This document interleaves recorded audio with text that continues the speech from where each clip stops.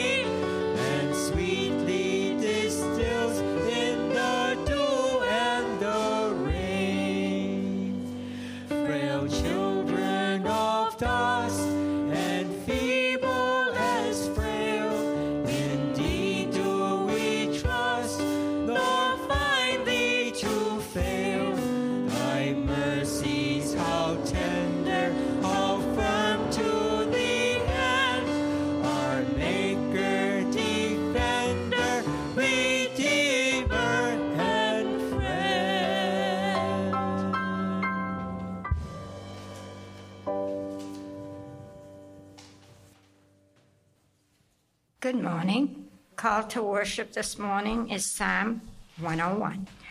I will sing of mercy and judgment unto thee, O Lord, will I sing. I will behave myself wisely in a perfect way. O when wilt thou come unto me? I will walk within my house with a perfect heart. I will set no wicked thing before mine eyes. I hate the work of them that turn aside. It shall not cleave to me. A froward heart shall depart from me. I will not know a wicked person.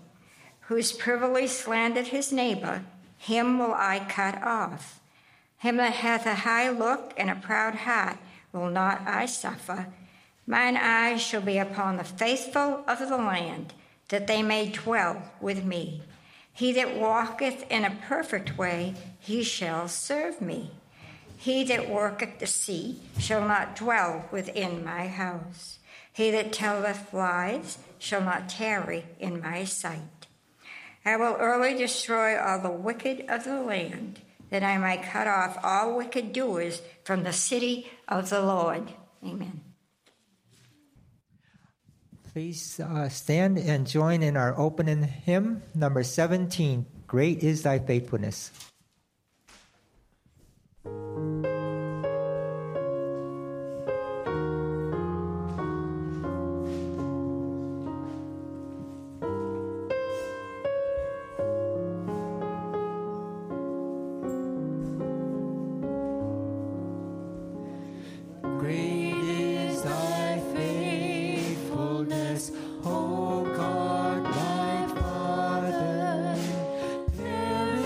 No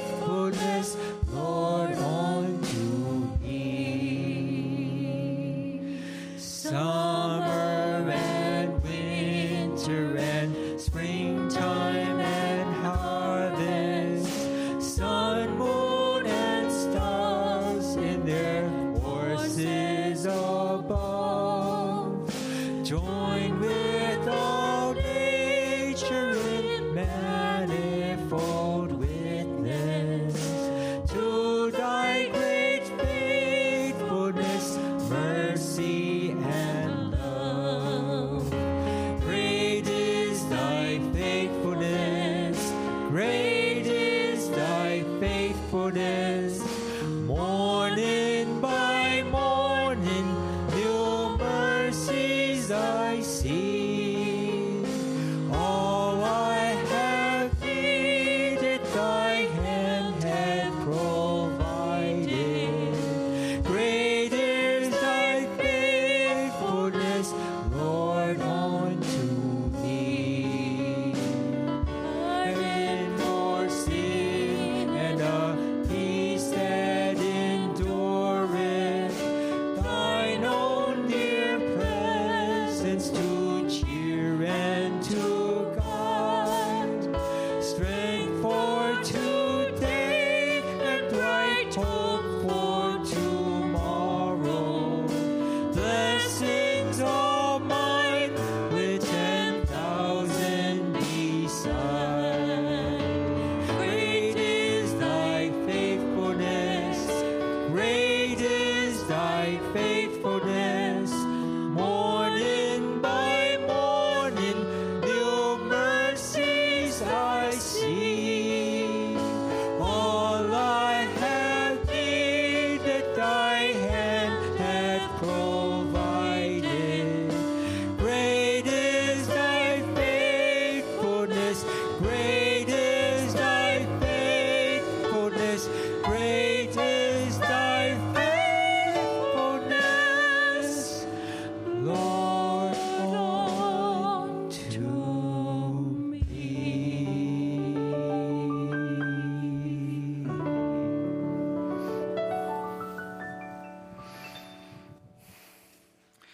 I will sing of your steadfast love, O Lord, forever. With my mouth I will proclaim your faithfulness to all generations. I declare that your steadfast love is established forever. Your faithfulness is as firm as the heavens. Please be seated. If you would go to your bulletin, we're going to be reading from Psalm 51 in the bulletin insert. We are going to be praying. We're going to pray a prayer of confession, found in the bulletin. Let's go to the Lord. Have mercy upon me, O God, according to your unfailing love, according to your great compassion. Blot out my transgressions. Wash away all my iniquity, and cleanse me from my sin. For I know my transgressions, and my sin is ever before me. Against you, you only, have I sinned and done what is evil in your sight. And you are proved right when you speak, and justified when you judge. Surely I was sinful at birth, sinful from the time my mother conceived me. Surely you desire truth in the inward parts. You teach me wisdom in the inmost place. Cleanse me with hyssop, and I will be clean. Wash me, and I will be whiter than snow.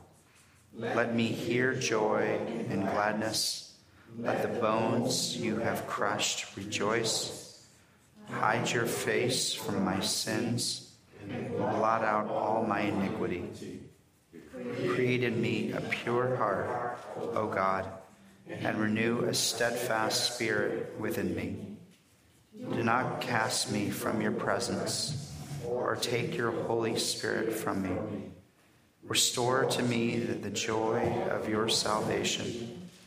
Grant me a willing spirit to sustain me. Then I will teach transgressions your ways, and sinners will turn back to you. Amen.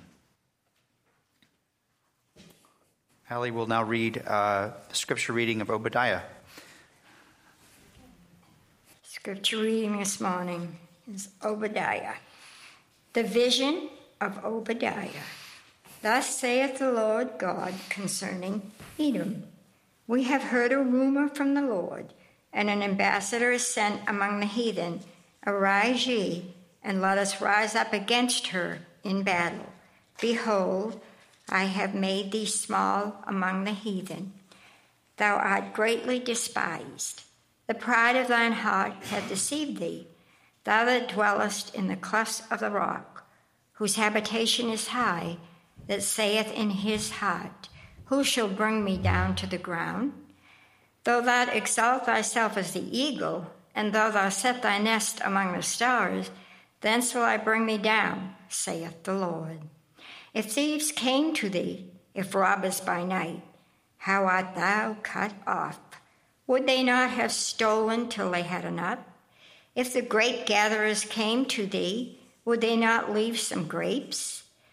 How are the things of Esau searched out? How are his hidden things sought up? All the men of thy confederacy have brought thee even to the border. The men that were at peace with thee have deceived thee and prevailed against thee. They that eat thy bread have laid a wound under thee. There is none understanding in him. Shall I not in that day, saith the Lord, even destroy the wise men of Edom, and understanding out of the mount of Esau? And thy mighty men, O Teman, shall be dismayed to the end that every one of the mount of Esau may be cut off by slaughter. For thy violence against thy brother Jacob's shame shall cover thee, and thou shalt be cut off forever.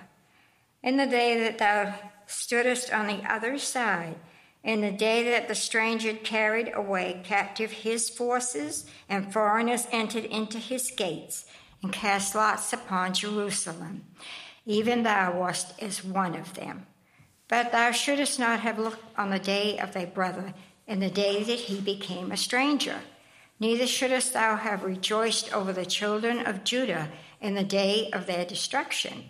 Neither shouldest thou have spoken proudly in the day of distress. Thou shouldest not have entered into the gate of my people in the day of their calamity. Yea, thou shouldest not have looked on their affliction in the day of their calamity, nor have laid hands on their substance in the day of calamity. Neither shouldest thou have stood in the crossway to cut off those of his that did escape. Neither shouldest thou have delivered up those of his that did remain in the day of distress. For the day of the Lord is near upon all the heathen. As thou hast done, it shall be done upon thee. Thy reward shall return upon thine own head. For as ye have drunk upon my holy mountain, so shall all the heathen drink continually. Yea, they shall drink, and they shall swallow down, and they shall be as though they had not been. But upon Mount Zion shall be deliverance, and there shall be holiness, and the house of Jacob shall possess their possessions. And the house of Jacob shall be a fire, and the house of Joseph a flame, and the house of Esau for stubble. And they shall kindle in them, and devour them, and there shall not be any remaining of the house of Esau, for the Lord hath spoken it. And they of the south shall possess the mount of Esau, and they of the plain the Philistines, and they shall possess the fields of Ephraim, and the fields of Samaria, and Benjamin shall possess Gilead. And the captivity of this host of the children of Israel shall possess that of the Canaanites, even unto Zarephath, and the captivity of Jerusalem, which in Seraphat, shall possess the cities of the south. And saviors shall come up on Mount Zion to judge the mount of Esau, and the kingdom shall be the Lord's. Amen. Okay. Allie, I hope you have a good nap after reading that, so thank you so much for that. Yes. I almost said a good scotch, but I don't know what your humor is here, so I decided not to. Don't know. My Presbyterian friends would get that. So, yes, we are going to be doing a pastoral prayer. I wanted to see if anybody had any prayer requests before I pray. Keep my wife in my prayer, your all's prayers. She's having a hard time walking. She's had pelvis issues since Hannah was born, our youngest, and she is having a flare-up. and she actually is having a really hard time. She's been on the couch all day, and she's just really struggling. So if y'all remember Bethany, keep her in your prayers if y'all would. I would really appreciate that. She's watching live, so hopefully, yeah. My friend Belle. Belle. Who's going up for a very, very important position at work. Okay. Belle, okay. At work. Any other prayer requests? Thank you for the prayer last week for Lori. Oh. She did make it through heart surgery and came out of ICU and hanging in there. Yeah. Great. Absolutely.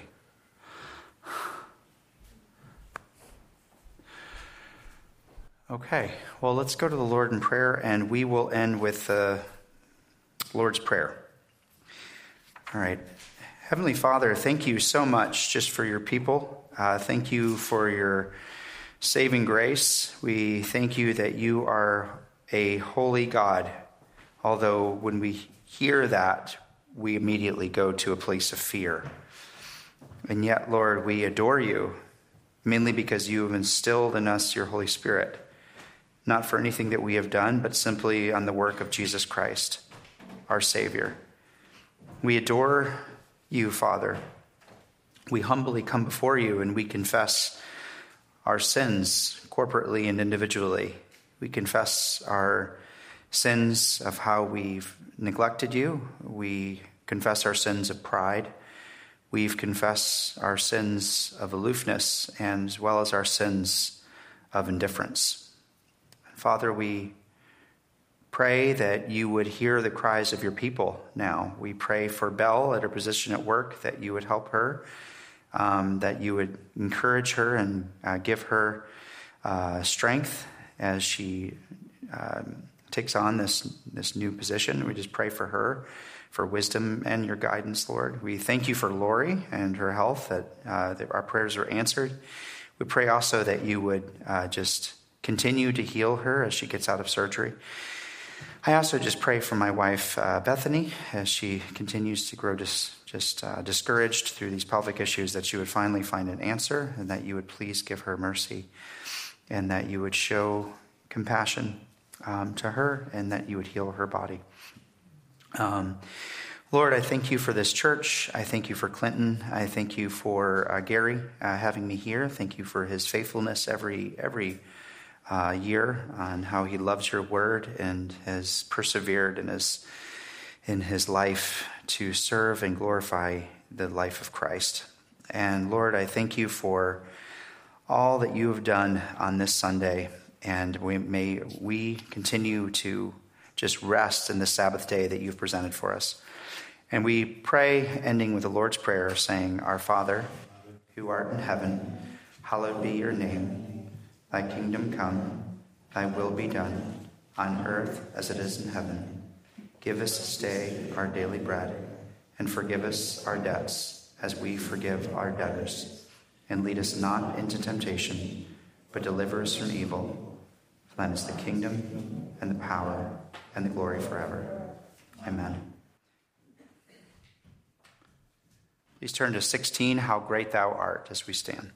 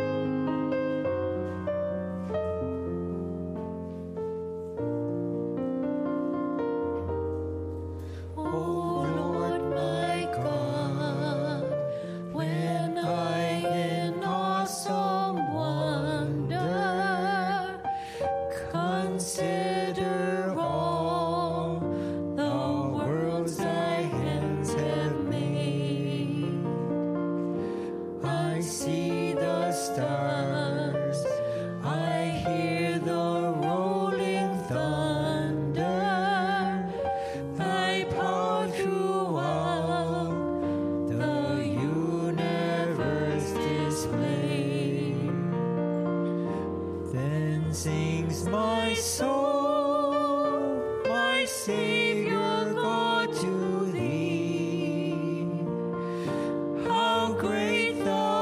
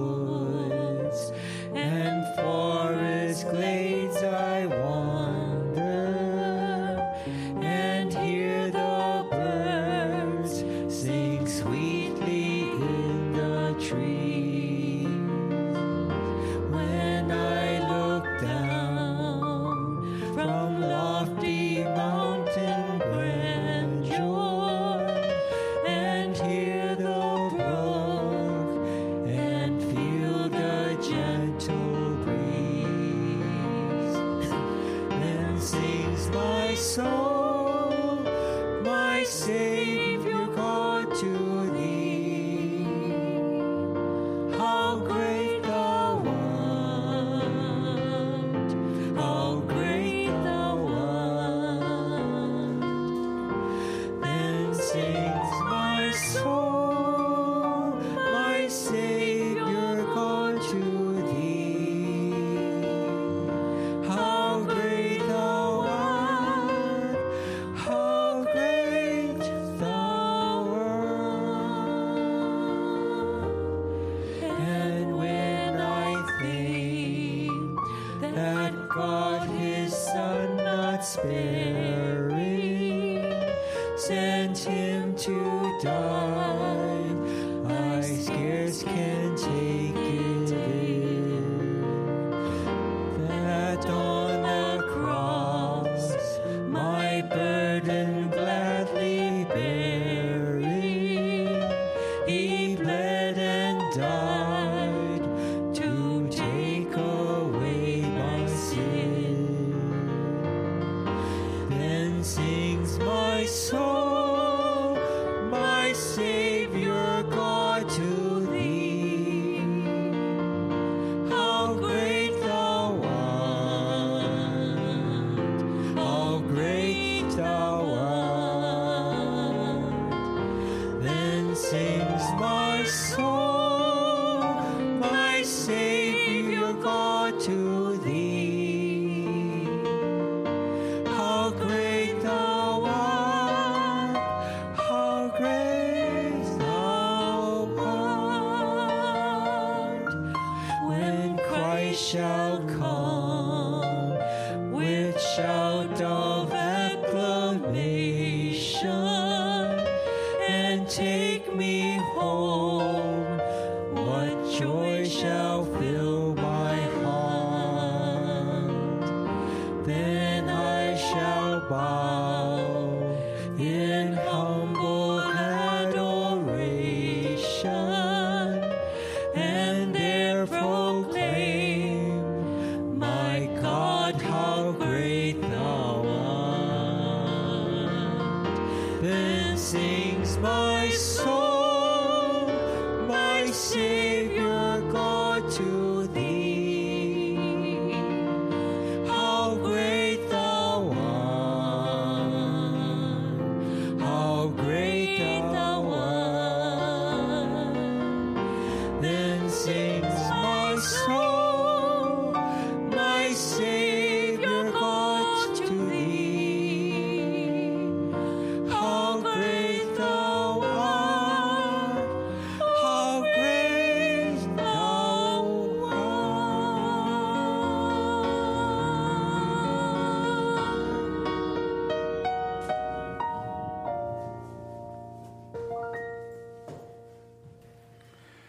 Amen. Please be seated. Thank you. I did want to add one more thing to the prayer requests. If y'all remember, the Colorani family, they live in Ipswich. They go to our church. Their 16-year-old son died 2 days ago. It was a bike accident. He was riding his bike, and he was going one way, and the Ford F-150 hit him, and he died instantly. So if you all would just remember them, his name was Benjamin, and her name, K-O-R-E-L-E-N-Y, I believe, a Colorani family, if I'm pronouncing that right. Gary, I'll send the Ipswich article. If y'all could just keep that family in their prayers. It's the youngest son. Our hearts really go out to them. So we live in a world with a lot of suffering, don't we? We just have a lot of pain. And I think this book in Obadiah really speaks to us, because as we jump right in, the Lord speaks to the people of Israel as they're in exile, as they're facing a lot of heartache themselves. If it's okay, let's go to the Lord and just ask him to strengthen us and open our hearts as we go to his word. Heavenly Father, thank you again just for your grace. Thank you for your people. We do lift up Colorani family, Father. I just pray for Benjamin's parents and Alex and the brother as well. Father, I just pray that you would be with them and comfort them during this terrible time. And Lord, we just pray for your word. We pray that your word would go forth. I pray that I would get out of the way and that you would shine forth through this message. And we pray that Christ would be glorified, and we pray that you would be displayed this morning. Amen. So, Obadiah is it's a really kind of a fascinating book. It's the first time I've ever preached on it, and decided just to preach on the whole thing, but I won't keep you too long. It's actually the shortest book in the Hebrew Bible. If you're having a hard time finding it, I did last week. It's right before Jonah. It's a good reminder. So it's very easy to miss. Obadiah actually means servant of the Lord. It's a common one in ancient Israel. And it's, as I said, the shortest book in the Bible, only containing verse numbers. And despite our lack of information, Obadiah's family background or where we lived, Obadiah describes really a prophecy, a vision, the vision of Obadiah. And what he's doing in this is that he is receiving a revelatory word from God to talk about this country called Edom, and he has a lot to say. It's more than mere his human sight, though. It's a visionary experience, and he has this divine revelation. And the prophet actually heard. He actually heard from Yahweh himself. And he has something to say. And he has some very harsh words to say to this country of the Edomites. Edomites were a country that came from Esau. You might remember Esau. He was a twin brother from Jacob.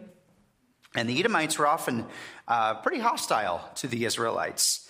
But in later years, they weren't often quite at war with the Israelites. They're not like the Philistines or the Babylonians or the Assyrians.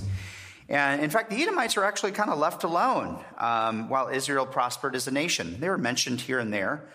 But as Israel fell apart through idolatry, and Israel was divided, and eventually it was cast aside by Assyria as well as Babylon, they started to kind of gloat while this was all going on. They were related in blood, but they were not related in faith. And Edom was quite indifferent while this was going on, while they were being plundered away. They lived very high on these kind of rocks, and you almost get a sense that they were looked down as Israel was cast off. And God remembers this, and God actually remembers the indifference and even calls them violent for doing this thing. And he brings judgment upon its head. And Edom has a real sense of pride here. And the pride that they've fallen into on nobody can really touch us, we're totally protected, we're fine, is the very pride that actually betrays them. Edom really believed that their mountain fortress made their land just basically impregnable. But they were not actually reliant on God's power, as we will see, and God will actually bring them down.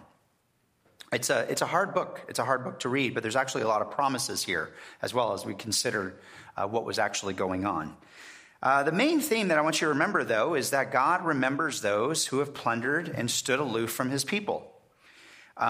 He remembers those. He remembers what happens.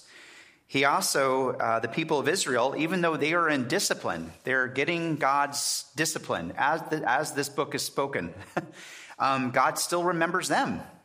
He remembers them, and he's going to promise to bring them into the land of their enemies, as well as his kingdom.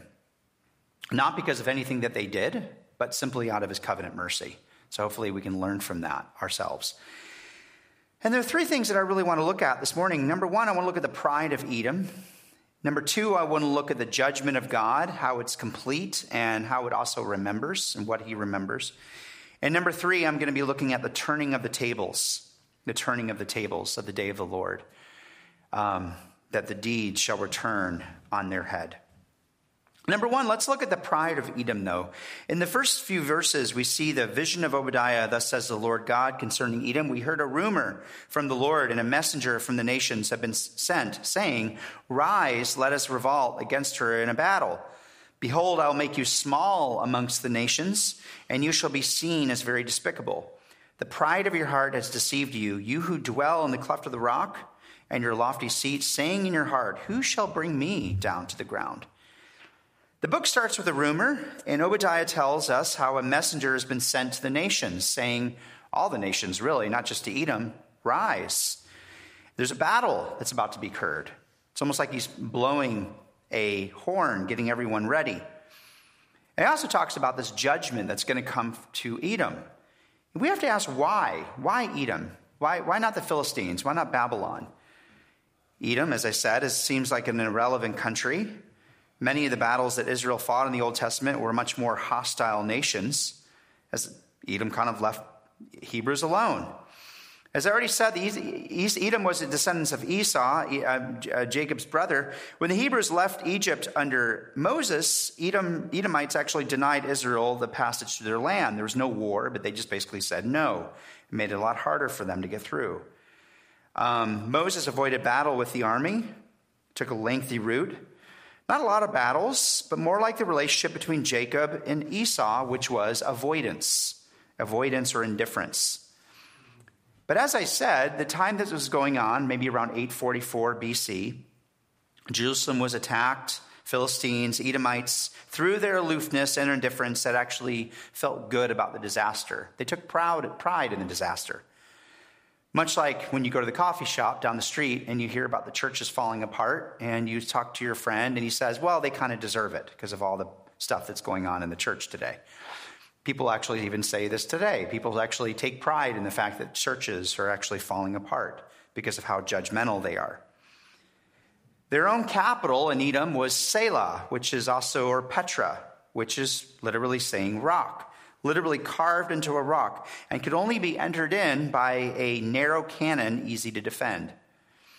They were high above everyone else, which actually was very, very powerful in those days. They had quite the advantage. They could see anyone coming and immediately defend themselves. But the pride of their heart, God says, this pride that they've been building for hundreds of years, starts to deceive them. They live in this cluster of rocks and they make their home on the heights. And you say to yourself right there, who can bring me down to the ground? Now, how long have you been hearing that same question? Who can bring me down to the ground? This goes all the way back to Genesis chapter 3. Did God really say? Or it also talks about the Tower of Babel. Who can bring us? Let's build a tower to the heavens. This is a common theme of pride. Pride in their heart is really the condemnation. Something internal in Edom. They felt protected on the high ground, glorified in their protection, asking, who can bring me down? How can I be stopped? Their sin was not that they persecuted Israel. It's that when Israel was persecuted, they rejoiced while hiding in a protected barrier. It's much like sometimes when people will actually rejoice in the fact that you may be falling apart or the church may be falling apart while they're hiding in their very successful company. Edom's problem, though, was really pride and contempt. Tricked them into believing that they were self-sufficient, which gave them a false hope in being secure without God's promises. And God knew that the people of Edom thought of themselves as reflected in their haughty boast. Who can bring me down to the ground? No one was likely their answer. Now, they might have had like false humility here and there, but they lived their lives overly comfortable. The nation thought no one could conquer them, but God vowed to bring them down. One commentary says, drunk on pride and deceived by a false sense of security, Edom will tumble from its height and become an object of derision among the nations. God is in the business often of doing this. We even see this in Esther, of sometimes actually bringing countries or even bringing leaders very, very, very, very high, or in the book of Daniel, many, many times, or Pharaoh. I keep thinking of all these examples. Bringing them to the very top and then casting them down so that he can be glorified. He's been doing that literally for thousands and thousands of years. As I've already said, the passage also reminds us of the Tower of Babel and the sin of even the highest angel. Building their nests in the highest place, God will cause them to go down from there. He also compares Edom with an eagle, a bird known to soar so high in the heaven As such, from lofty heights, the eagle customarily launched deadly attacks on his victims below. The other thing, too, here that we should understand is that according to biblical view, to dwell in the heavens, what Edom is really saying, just to sit there and dwell, is really to assume that they've attained some type of divine status. Because most of the countries there, they would actually live here and interact with a lot of their neighbors. It was a real sense of, I have contained some type of deity. And yet Yahweh, who is always higher, brooks no rivals. It's not so much that it's the city itself, just because it's higher, that therefore it's a sinful city. But it really is a sense of Edom wanting to go to the very highest place to almost compete with God.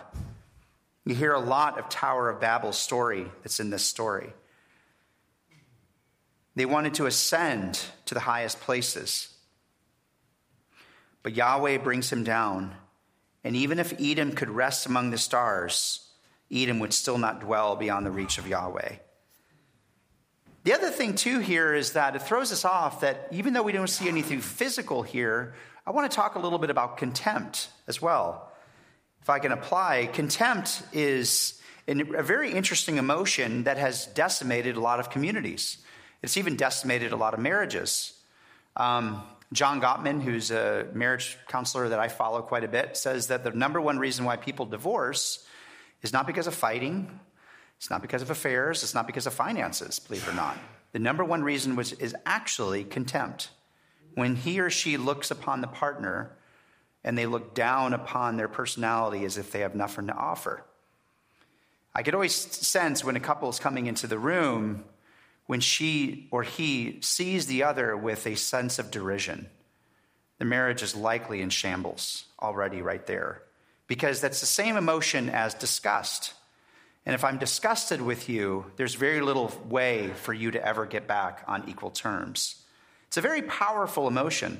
It's actually such a powerful emotion that could actually, it's so dangerous and destructive that it's actually impossible to resolve any type of problem when you're in a relationship with that person. In fact, research has even found that couples who are contemptuous of each other are more likely to suffer from infectious illness, such as colds, the flu, than couples who are not contemptuous. In fact, contempt can actually kill you by 15 years in your own life. It's the biggest poison in all relationships. We cannot emphasize that enough. Contempt destroys psychological, emotional, and even your physical health is affected by bitterness. I don't know if you've ever been in a relationship where that was there. You actually felt unhealthy. That's real. And just imagine that Edom right here, that is literally what they gave Israel. So don't be deceived. We should not be deceived that just because they weren't physically attacking Israel, that they weren't causing harm. They actually really were. Significant amount of harm. And God remembers this, which leads to my second point, that there's a judgment of God, and it's complete, and it's final. I'm way too compassionate. I don't know about you, but I'm a therapist. I let people get away with a lot of stuff. I really do. Even when somebody does something that is really, that is very, very bad, I'm easy to forgive. I bring this up because in our finite sense of judgment, we often forget and don't actually take sin seriously, whether we commit it or other people commit it against us. We either avoid it, we quickly forgive without restoration, put it under the rug, let's not talk about it, or nonchalantly refuse to address this. But God, in this passage, is not this way. In fact, his judgment is really complete. It's to be remembered, which brings a sense of fear. And God even makes a comparison here. He says, if you compare me with thieves and grape gatherers, the thief will just kind of come in, take what he needs and leave. The grape gatherer will take some grapes, he'll leave maybe leave some other fruit. I'm not going to do that. I'm not going to be like the thief. I'm not going to be like the grape gatherer. I'm actually going to come and take the whole thing. And same with them. I am not like them.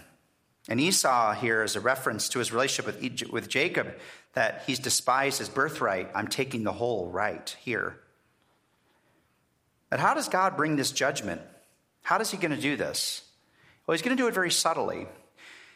In verses 4 through 6, he says, I'm going to take away your wisdom and I'm going to take away your understanding. When people are unable to tell their left from their right, or what is right in their own eyes, what do? They become fools. In fact, the manifestation of God's wrath is not fire and brimstone often in the Bible. In Romans 1, it's when God takes away his presence and lets people do whatever they want to do. That's actually the manifestation of God's wrath. If you want to experience God's wrath, he just doesn't talk to you anymore, and he just lets you be. It's the scariest place in the presence of God to let him do that.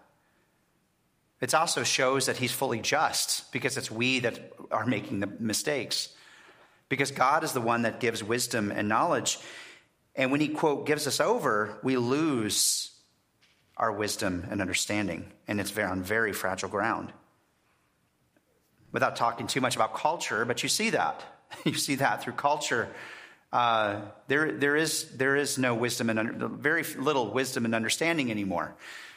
Whether it has to do with marriage, whether it has to do with gender roles, whether it has to do with sexuality, whether it has to do with defunding the police, whatever it is. A lot of stuff that makes absolutely no sense whatsoever. Totally nonsensical. And yet when God removes his wrath, here you go. We make things that are just completely erratic. That's fragile ground. And so this literary motif, it really does apply to Edom, since Edom was actually, at the time, notable for his wisdom. Job actually came from the land of Uz, which is probably connected to southern Edom. Agar in Proverbs 30, Lemuel, Proverbs 31, they're actually from northern Arabia, which is also Edom. Edom's wisdom is actually mentioned several times in the Bible. Several times. In a good way. Even in the times of Muhammad, wisdom that served Edom's national security, either political and diplomatic acumen, goes on later. But what God says is that I'm going to remove that. And the way I'm going to remove that is I'm going to have your friends and the very people that you most trust deceive you. The people that they most trust will turn their backs on them. And the nation itself will actually be destroyed from within. God doesn't actually have to work hard to destroy a whole nation. It's easy. Just cause division from the inside. Summarized Abraham Lincoln, I don't think he actually said this, it's a summary though, that America will never be destroyed from outside. If we lose our freedoms, it'll be because we have destroyed ourselves from within. And that's likely what's going to happen, right? Every great nation, this is exactly how it became destroyed, was destroyed. So this is what God does. It's not fire, brimstone, and all this other stuff, war. It's just like he removes and lets them destroy themselves. And the judgment here, there is every man will be slaughtered. In verse 10, from the violence done to your brother Jacob, shame shall cover you and cut you off forever. There's an exhaustive and final decree. Every man will be slaughtered, and that from the violence done to Jacob, shame shall cover them and cut them off. Well, what is this violence? What do you mean violence? Why is he bringing that up? Why is he bringing up violence? Again, as I said, Edom was aloof. Edom was just kind of doing their own thing. But in this verse, it actually equates an attitude of indifference. Violence and indifference are the same thing in this verse. Because while Jerusalem was being plundered, they sat there. They didn't really do anything about it. We have to really let that sink in, because persecution is not just lashes. It's not just holding somebody at gunpoint. It's not just putting people in prison. That's what we often think of persecution. Persecution in this verse, the violence is other people plundered me and you looked the other way. While enemies were entering the gate of Jerusalem, you sat and you did nothing and just kind of, yeah, he deserves it. You were aloof and watched it happen. Do not think that God looks past this problem. In the book of Revelation, cowards are at the front of the line with murderers and rapists. Cowards. Cowards. Some of you have maybe faced the passive problem of indifference. The indictment against Edom pictures a sense of just non-involvement. Stand opposite, or maybe stand, quote, aloof. Stood in opposition. Edom acted like Babylon, an enemy, not like a brother.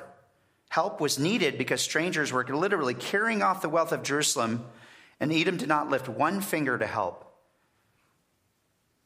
This actually shows the sin of Sodom and Gomorrah, too. Sodom and Gomorrah, some people think it was sexual immorality. That was one part of the problem, but according to Ezekiel, it was actually they didn't lift one finger to help the poor.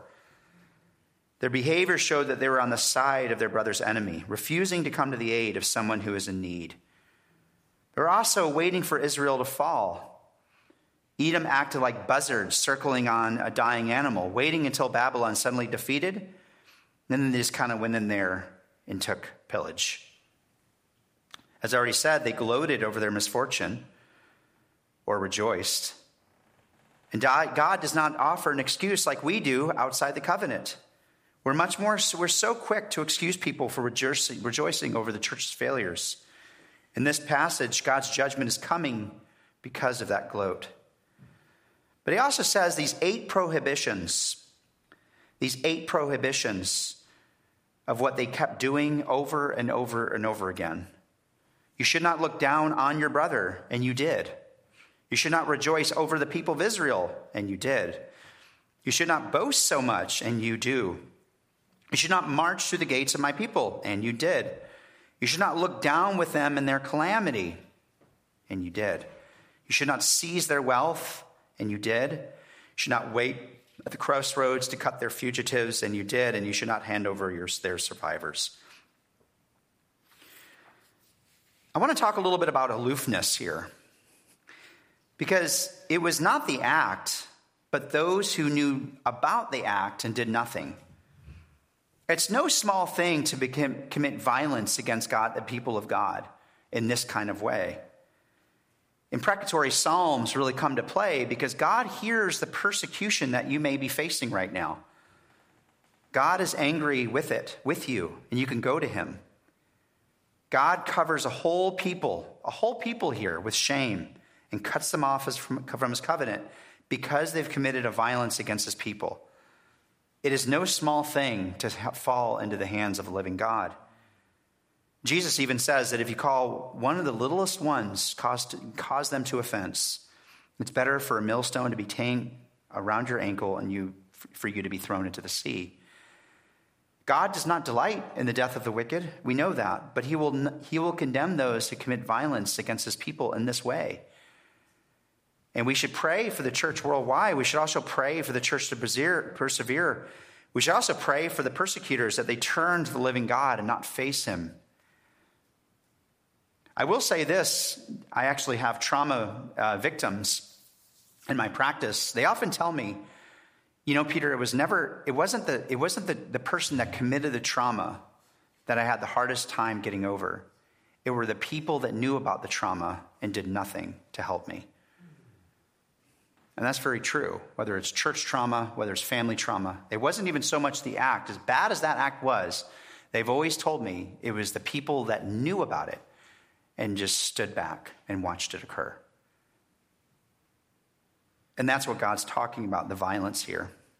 But finally, my third point, there's going to be a turning of the tables. Your deed shall return on your head. That's the turning of the tables. Because the day of the Lord, in verse 15, is coming upon all the nations as you have done. It shall be done to you. Your deeds shall return on your head. As you have drunk my holy mountain, all the nations will continually drink. I can't apologize for this verse, nor will I. You can't. Because what it's talking about here is the day of the Lord. But it's also a remedy to wake you up here. Because are you ready to have every deed that you've done put back on your head? No. No. None of us are. None of us are. It's also why Paul will ask, who can stand before the living God in the day of judgment? Why? Because the law condemns us. The deeds we have done will return upon us. This is talking about the wine cup of God's wrath. All nations are going to drink it continually as though They've never been. They've never been. It's an apocalyptic verse of all nations, and not just Edom. Edom is the paradigm of all nations. Edom drank in rejoicing at Israel's suffering, so she will drink continually, not in this time of rejoicing, but from God's wrath. It's a sign for all. It's a warning. But there's also hope, because I want to end on hope. Because it ends on, I want to end on hope because it ends on hope, all right? Because it talks about Mount Zion.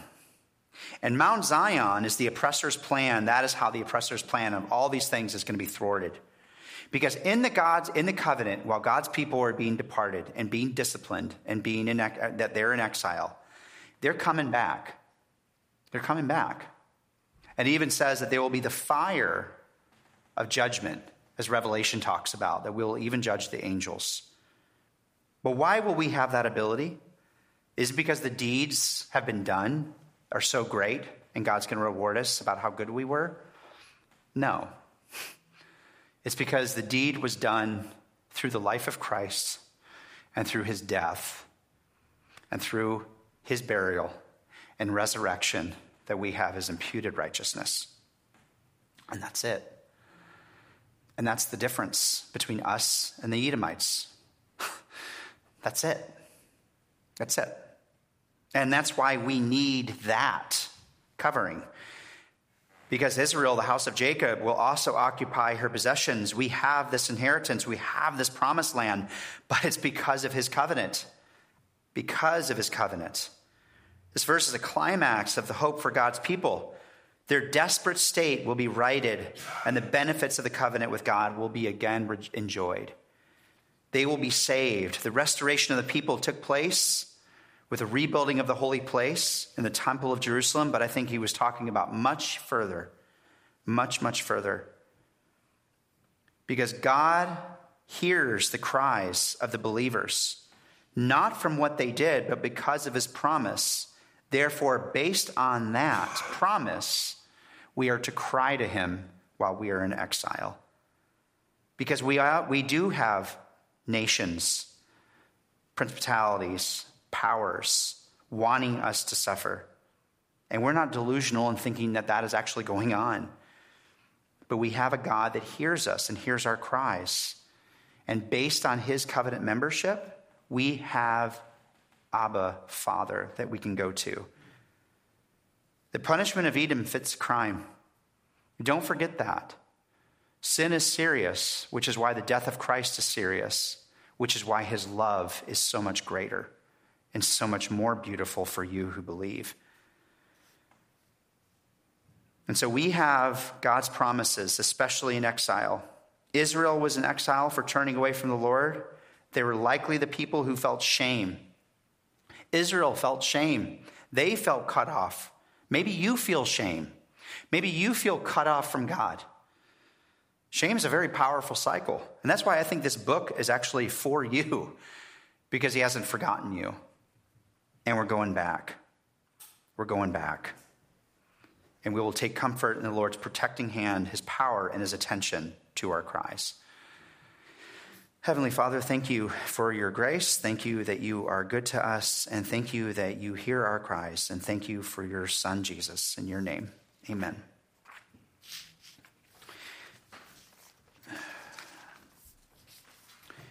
We are going to prepare our hearts for communion. Please turn to the hymnal 410, Cleanse Me.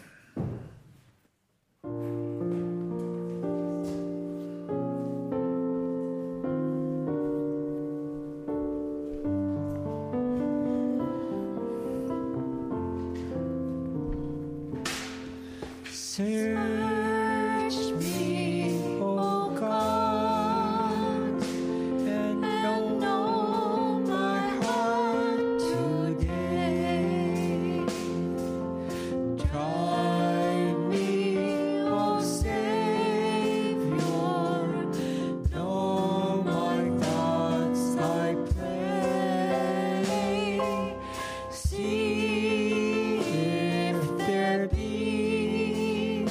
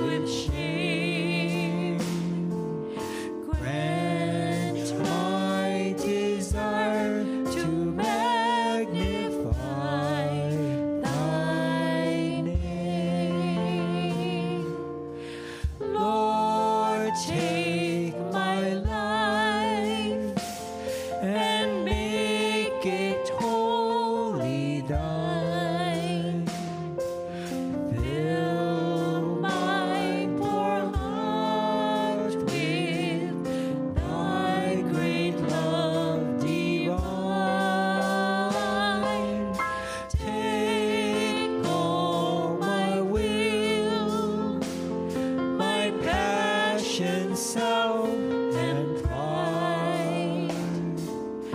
I now surrender, Lord, in thee abide. O Holy Spirit, revival comes from thee. Send a revival, start the work in me. Thy word declares thou wilt supply our need. For blessings now, O Lord, I humbly plead. Amen. Please be seated and take out the communion responsive reading. I will read the light. If you could read the dark, bold.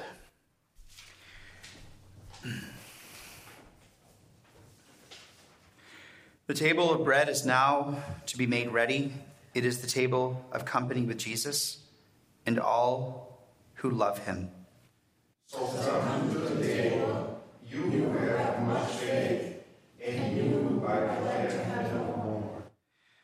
You who have been here often, and you who have not been here, been for a long time, and you who have tried to follow Jesus, and you who have failed. Who invites us to meet him here.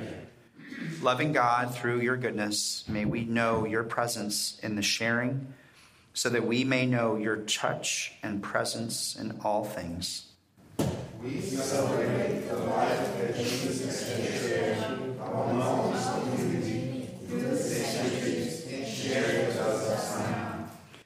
Made one in Christ and one with each other, we offer these gifts, and with them ourselves, a single living act of praise. Amen. We pray for the communion. Holy Lord God, by what we do here in remembrance of Christ, we remember his perfect sacrifice on the cross and his glorious resurrection and ascension. We declare that he is Lord of all, and we prepare for his coming kingdom. We pray through you, Holy Spirit, this bread may be for us the body of Christ, and that this cup the blood of Christ. Accept our sacrifice of praise, and as we eat and drink at his command, unite us to Christ as one body in him, and give us strength to serve you in the world. And to you, one holy and eternal God, Father, Son, and Holy Spirit, we give praise and glory now and forever. Amen. Our closing song is Nothing But the Blood of Jesus on 264.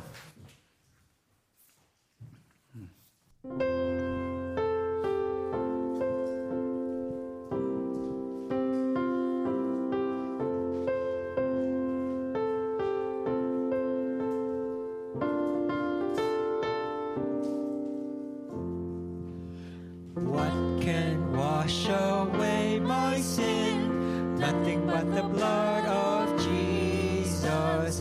What can make me whole again? Nothing but the blood of Jesus. Oh, precious is the flow that makes me white as snow. No other font I know. Nothing but the blood of Jesus. For my pardon this I see, nothing but the blood of Jesus. For my cleansing this my plea, nothing but the blood of Jesus. Oh, precious is the flow that makes me white as snow. No other font I know, nothing but the blood of Jesus. Nothing can for sin atone, nothing but the blood of Jesus. Not of good that I have done, nothing but the blood of Jesus. Oh, precious is the flow that makes me white as snow. No other font I know, nothing but the blood of Jesus. This is all my hope and peace, nothing but the blood of Jesus. This is all my righteousness, nothing but the blood of Jesus. Oh, precious is the flow that makes me white as snow. No other font I know, nothing but the blood of Jesus.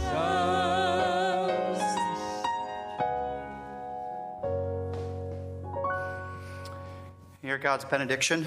Now may the God of peace, who brought back from the dead our Lord Jesus, the great shepherd of the sheep, by the blood of the eternal covenant, make you complete in everything good, so that you may do his will, working among us that which is pleasing in his sight, through Jesus Christ, to whom be the glory forever and ever.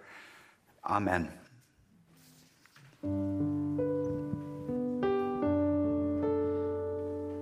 Please join us in number 415, Make Me a Servant.